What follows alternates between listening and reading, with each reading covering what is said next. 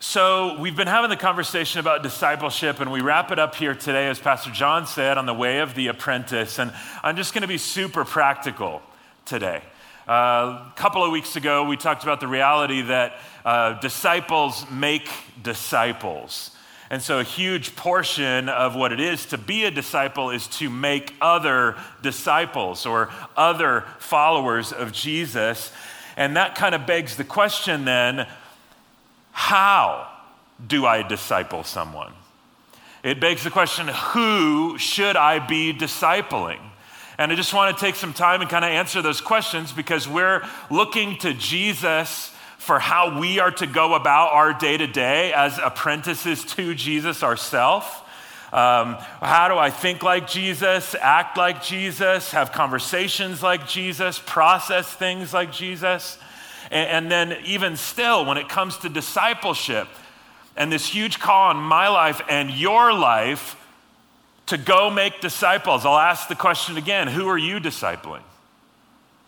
Or maybe in this particular stage of life, who's discipling you? Every single one of us should be able to answer those questions. But then when it comes to kind of a roadmap or a manual or some sort of instruction on how would I go about discipling somebody in the first place? Where do I begin? How does it start? What does it look like? Who should I be doing it with?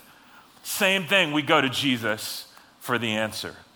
And there's an interesting, intimate, important moment that Jesus has in John chapter 13 and John chapter 14 that I want to take a look at today, because we can look at what is a familiar moment to us, but what I would love to do is just kind of draw your attention, not so much to the particulars of what's going on that you're all familiar with here, but rather to how Jesus is discipling his guys during this intimate moment. What is it that you and I can learn in this intimate relational moment with his disciples that you and I could put to practice when we disciple people around us?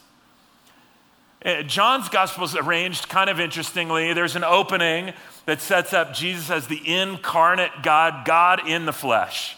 And then the closing of the Gospel of John, you get the crucifixion and the resurrection and some parting words, the reinstating of Peter. But in the middle, there's two major portions of the book of John. The first, John details the public ministry of Jesus. The public ministry. Jesus did a whole bunch of things with crowds and in front of a whole bunch of other people. There were words and works and wonders of Jesus that really established, they reinforced what John said at the beginning, that Jesus is God in the flesh. And his public ministry was testimony to that. But then in John chapter 13 through 17, the second major part of Gospel of John is that it's the private ministry of Jesus. And by contrast, that private ministry had mostly to do with Jesus and his disciples. And if you look through all the Gospels and you did the math and you kind of did all the algorithms on it, you'd find that actually Jesus spent most of his ministry time with 12, with his disciples. That most of his ministry time was private and not very public. He was actually very sensitive to public ministry because it was often getting in the way of a bigger picture of what he was there to accomplish with regard to going to the cross. And there was a timing issue that he was sensitive of.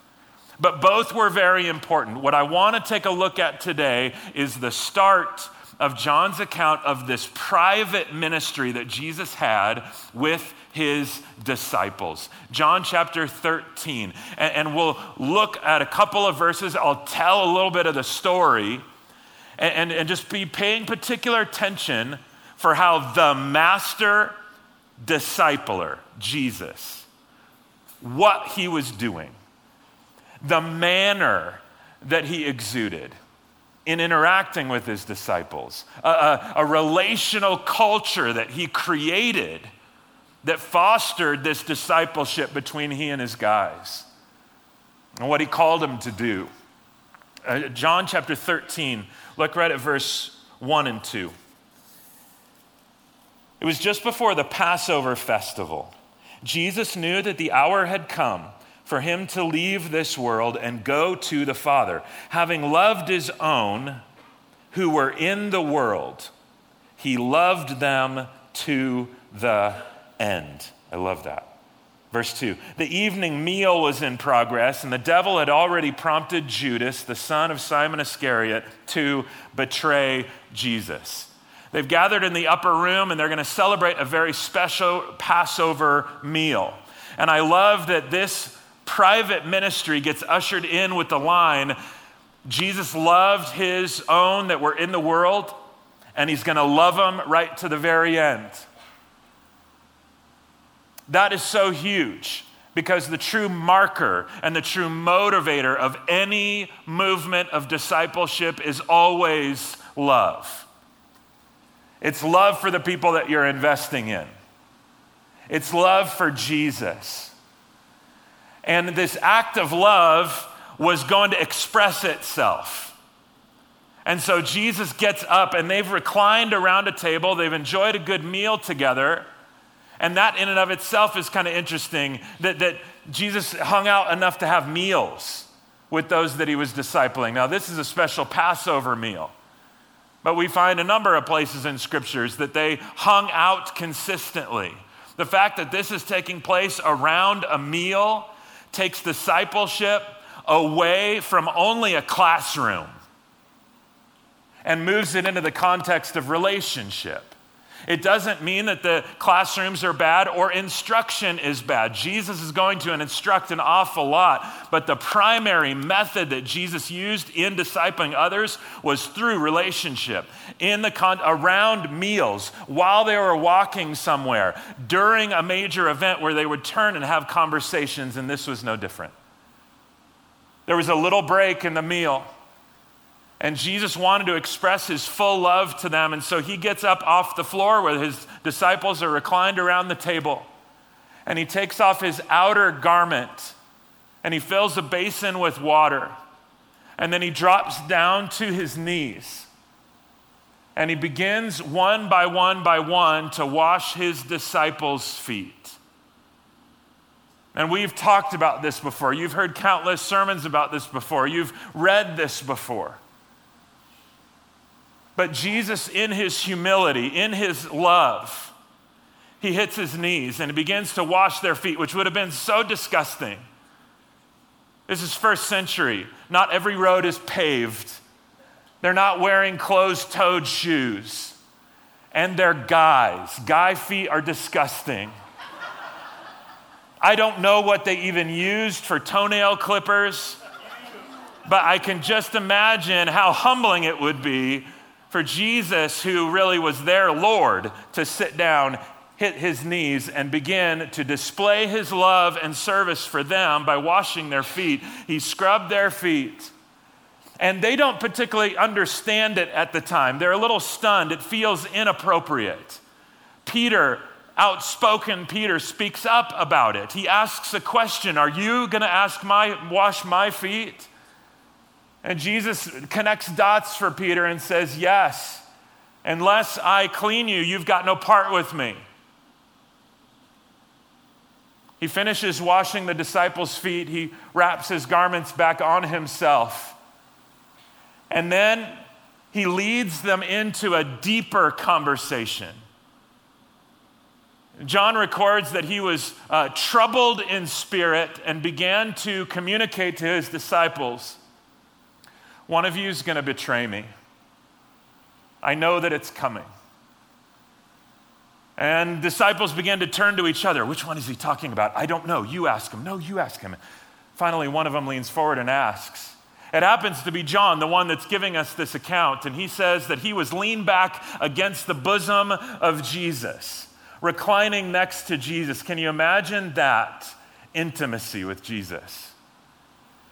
Takes his head off of Jesus' chest and asks him who you're talking about. Again, Jesus responds. Jesus connects dots. Jesus explains what in the world is going on. They have a little bit more of the conversation, and then Jesus has to speak up to Judas and have a hard conversation and say, Judas, You need to go do what you're going to go do. And Judas leaves to go betray Jesus.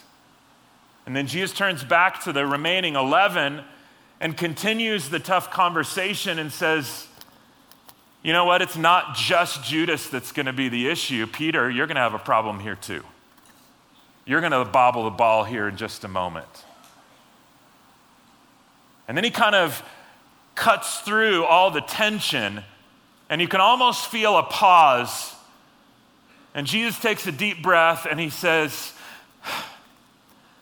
here's a new command for you. Love one another.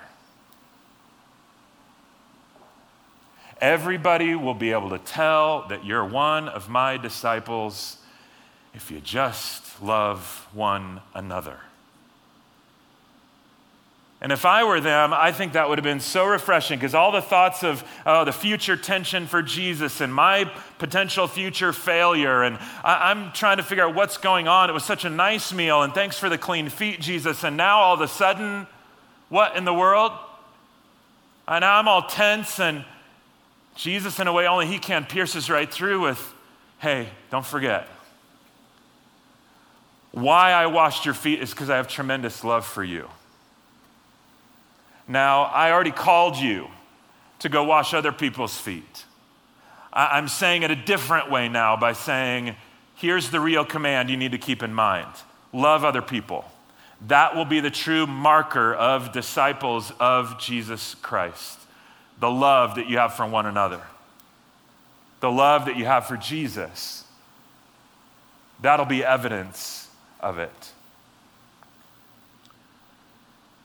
Now, they've got that in their head, and yet they've also got everything he's just been saying in their head. And now Jesus does something that I think every great discipler does. They balance good instruction and conversation with comfort. And in John chapter 14, if you skip down, John chapter 14, verse 1, can you imagine how powerful these words of comfort would have been from their discipler, their Lord, Jesus the Christ? John chapter 14, verses 1 through 4. Do not let your hearts be troubled. You believe in God, believe also in me. My Father's house has many rooms. If that were not so, would I have told you that I'm going there to prepare a place for you? And if I go and prepare a place for you, I will come back and take you to be with me, so that you also may be where I am. You know the way to the place where I am going. Now, it's an unsettling few minutes talking about betrayal and what the future is going to hold. So Jesus brings some comfort. Jesus focuses their attention on what's really, really important. Good disciplers do that. John 14, verse 5. Thomas said to him, Lord, we don't know where you're going, so how can we know the way? Jesus answered, I am the way and the truth and the life. No one comes to the Father except through me. If you really knew me, you will know my Father as well. From now on, you do know him and have seen him. And so here, Thomas asks an honest question. I don't get it. And I can guarantee you that you've had those moments in your own relationship with Jesus, your own moments of opening the Word and going, I don't get it. I can guarantee you that you're going to be discipling people and they're going to come to you and they'll go, I don't get it. I don't understand. And you can help them understand the way that Jesus did. Jesus turns and reveals some scriptures to them, reveals the truth to them, connects some biblical dots from them, spiritual dots for them. Good disciplers do that.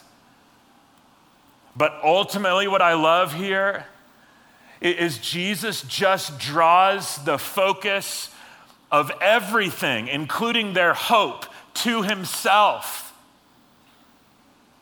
I am the way. It's not a method, it's a person. It's not a religion, It's a relationship. I am the way, and I am the truth, and I am the life. When you and I get lost in how we're to disciple people around us, come back to the anchor of the hope that you and I have. It's in Jesus Christ himself. It's in understanding who he is and what he's done for us, that he is the one that's made a way for us to be in relationship with God. He is the one that's given us a brand new identity. And whenever you lose your way, you come back to who Jesus is. He's the hope. He's the anchor. He's where we fix our eyes. Now, what an intimate little moment, little conversation they had, and it continues on. He actually reveals a whole lot more to them. But what's beautiful to me are some of the themes that you can pick up about how to disciple other people that you will be discipling if you're not already. And this, again, we're going to be intentional about. We're going to be asking ourselves the questions, who am I discipling? Who's discipling me? And then when it comes to how to, here's a handful of things. Guys, they're not rocket science. Pulled them straight from this passage.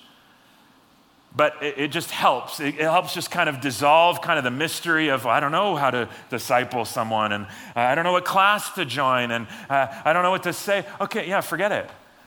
Don't worry about it. Discipleship is really more like this apprenticeship in the context of relationship that combines instruction and comfort. It combines walking people through the Word of God in relationship. And so here's some simple things, if you want to jot anything down, that I see right here in this moment between Jesus and his disciples in private ministry, that I think you and I can model when we disciple other people. How to disciple others? First, love them. Love them. I think that's huge. If your heart is moved with compassion and love to come alongside someone else, that's always the best starting point. Rather than, oh, here's what I can do for you. Oh, you gotta be in a relationship with me. Rather, motivated out of humility and love and service to come in to discipleship, what a great start. Love them the way that Jesus loved his own who were in the world. Next, spend time with them. It may be in the context of a Bible study. It may be in the context of a class. It may be in the context of a bigger gathering. But more often than not, some of the best discipleship that you're ever going to have is when you're on a walk together, or on a phone call together, or around coffee or a meal together. When you're having actual relationship in conversation with people. So love them, spend time with them. Third, model the Christian life for them. Model the Christian life. Did you know that more is caught than taught? At a youth pastor, they would tell me that all the time. It's not to minimize teaching, because teaching is very, very important, and it's crucial. But the point is that people are picking up on things, the nonverbal things, the actions, the lack of action, as well as what you teach. And how important it is for us in discipling others to model the Christian life, to be a living example. It's why Jesus got up and washed his disciples' feet first and then called them to go do the same. He said, I know it's hard just to get it when it's theory and you're taught it, so let me do it to you, and then now you go do it. You go do what you've seen in me. Next, answer their questions and ask them questions. Jesus had some sort of demeanor or manner or way about him where he'd created some safe haven in the context of relationship that his guys were free to ask any questions that they wanted to. Now, in Jewish culture, that's a very common and appropriate sort of thing, that you challenge rabbis. That you ask them questions. You say, I don't know if I agree with that. Explain what you mean. Jesus is open to that. He loves that. And as disciplers, we should be open to that too. You come with your questions. And like we've been saying, I may not know the answer to your question because I'm not Jesus, I'm just some guy. But I don't know, but I'll get back to you next week with the answer is always okay. Let them ask questions. Ask them questions. It's not just one way, but you ask a question, elicit some dialogue and response back. Jesus was so good at that. We've already addressed it. The next one, send them out to do the ministry. There's nothing that is going to really fast forward someone's journey of growth and discipleship than when you call them out to go do some ministry. Not just be the Dead Sea that just intakes all the time, but rather you pour out. I got thrown into the work of the ministry 6 months after I was a follower of Jesus for real. Thrown into the fire of junior high Sunday school when I was only 15. I didn't have any clue what I was doing, but you know what? It made me grow real fast. When you get thrown into the deep end, you learn to swim really quickly. But I think there's a real danger in contemporary American Christianity where so many of us are kind of playing around in the shallow end in the kiddie pool for so long, we don't know ourselves how to swim, so no wonder we have trouble teaching someone else how to swim. Amen. And so for us to begin to dive in and figure this out, learn as we're going, that's what the disciples had the blessing of. They got to put it into practice. They got to make some mistakes. They got to be corrected and have Jesus come along and instruct them and connect dots. Be open and honest and transparent with them is the next one. Good disciplers like Jesus, you're open. Do you believe that when the scripture in John says that Jesus was very troubled in spirit, do you think that his guys could tell? I bet they could. I bet there was an open and honesty with Jesus, not just in the words that he spoke, but with his very heart that made it a safe place. We got to bring the truth. We got to say the hard things. We got to connect the dots, even explain some of the tough truths of Scripture. But at the same time, also be good as disciplers at what Jesus was good at. In the next one, comfort them. If we're only blasting people with the truth and never bringing comfort, then good luck with that. And if all we do is bring comfort and grace and never share the truth, good luck with that too.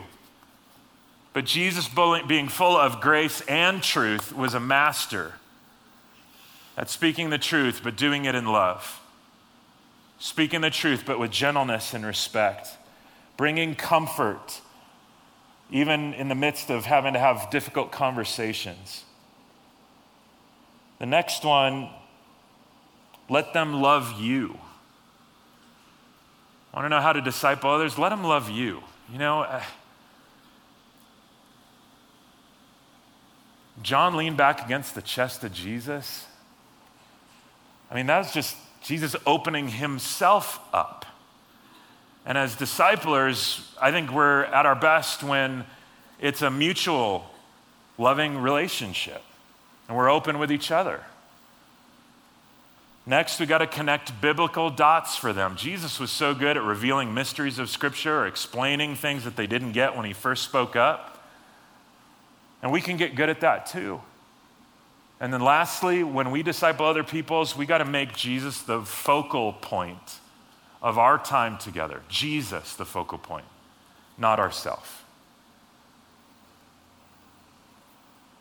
If we get into this for selfish reasons, or because we want to make ourselves look smart or important or valuable or whatever, again, we've missed Jesus' real heart for his disciples. And again, as kind of an anchor to pull us back when we lose our way, when we're discipling others, just come back to Jesus. Okay, I forget. I don't really know how to answer this crazy Old Testament passage question. I'll get back to that next week. Let's come back to Jesus this week. How's your understanding of who he is, what he's done for you? I love that Jesus took the time with these 12. When you start to ask yourself the question, who should I be discipling? I don't know if we're going to get it a whole lot better than Jesus. And Jesus, it's not a rule, but Jesus gave us quite an example. He invested in 12 guys. Who are your 12? And I get that that could be a bit of a daunting thing to start with. Who are your 12? But luckily, Jesus invested some special time in 3 of the 12, Peter, James, and John. And they were his inner circle. So maybe start there. Who are your 3? 3. If you got family members that need discipling, go ahead and start with them. Or maybe you look to different sorts of categories of people that God has placed around you strategically for a reason.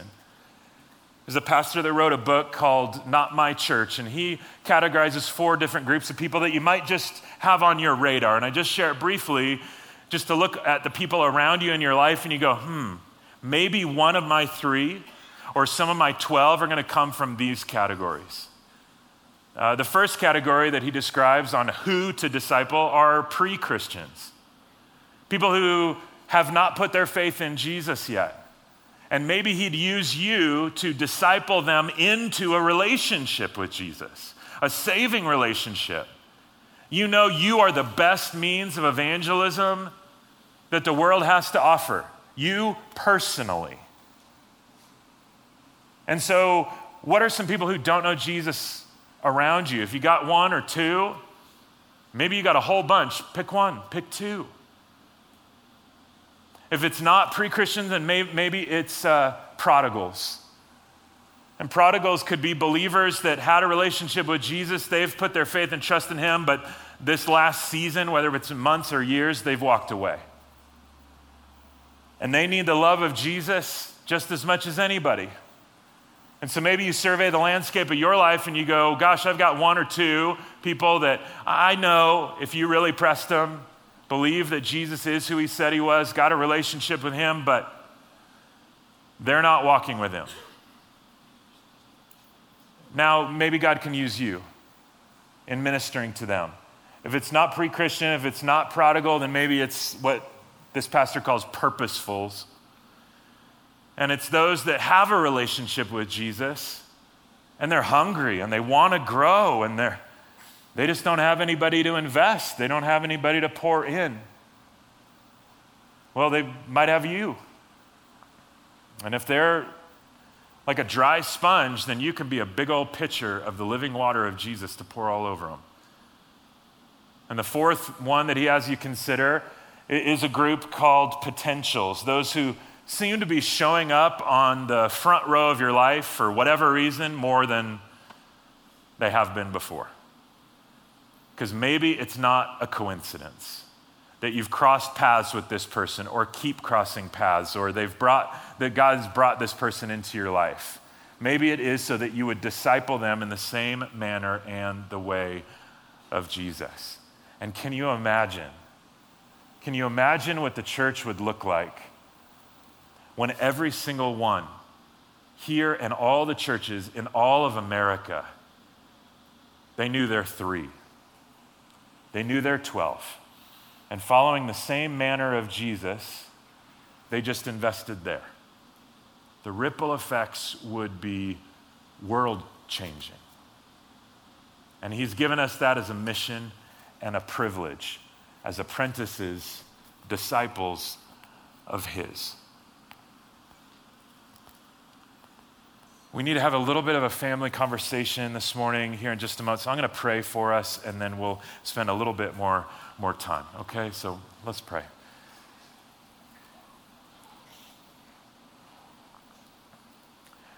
Maybe you're here today and you don't have a relationship with Jesus.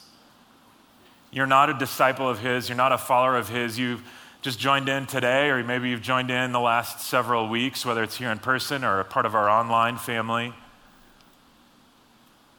And today's the day where you're going to say, yes, Jesus, I believe that you are the Son of God, and I'm going to turn from my sin. I'm going to reach out and trust that you're taking my hand. Romans 3:23 says that all have sinned and fall short of the glory of God. Romans 6:23 says that the wages of sin is death. What we earn for our sin or deserve for it is death or separation from God. Romans 5:8 says, but the gift of God demonstrated his love toward us in this: while we were yet sinners, Christ died for us. So even though we're all broken and sinful, and that has broken our relationship with God, Jesus did something about it. He stepped in to take the punishment for sin that we deserved, and he went to the cross. But he didn't stop there. He conquered sin and conquered death when he rose from the grave. And Romans 10:9 says that if you confess with your mouth that Jesus is Lord and you believe God raised him from the dead, you'll be saved.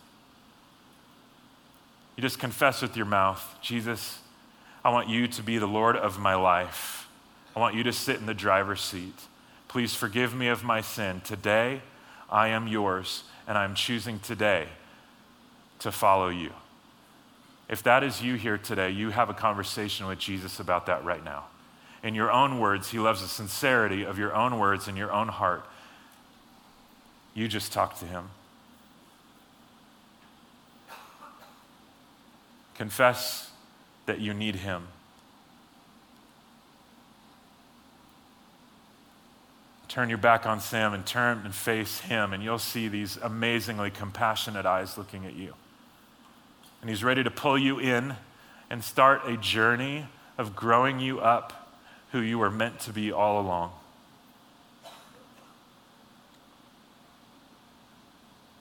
If you're here in the room today and that's you, you're taking that step of faith, first time in a relationship with Jesus, and you've just talked to him about that, would you just slip a hand up really quick, right where you are?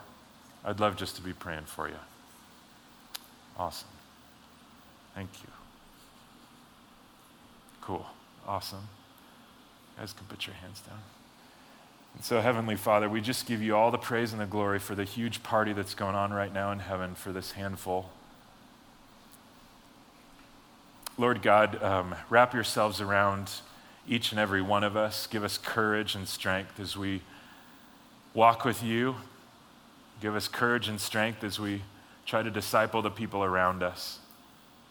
With your eyes closed and your heads bowed, if you're one of those that raise your hand today, come tell somebody up front afterward. We'd love just to pray with you. But Lord, thank you for loving us so much. It's in your name we pray. Amen.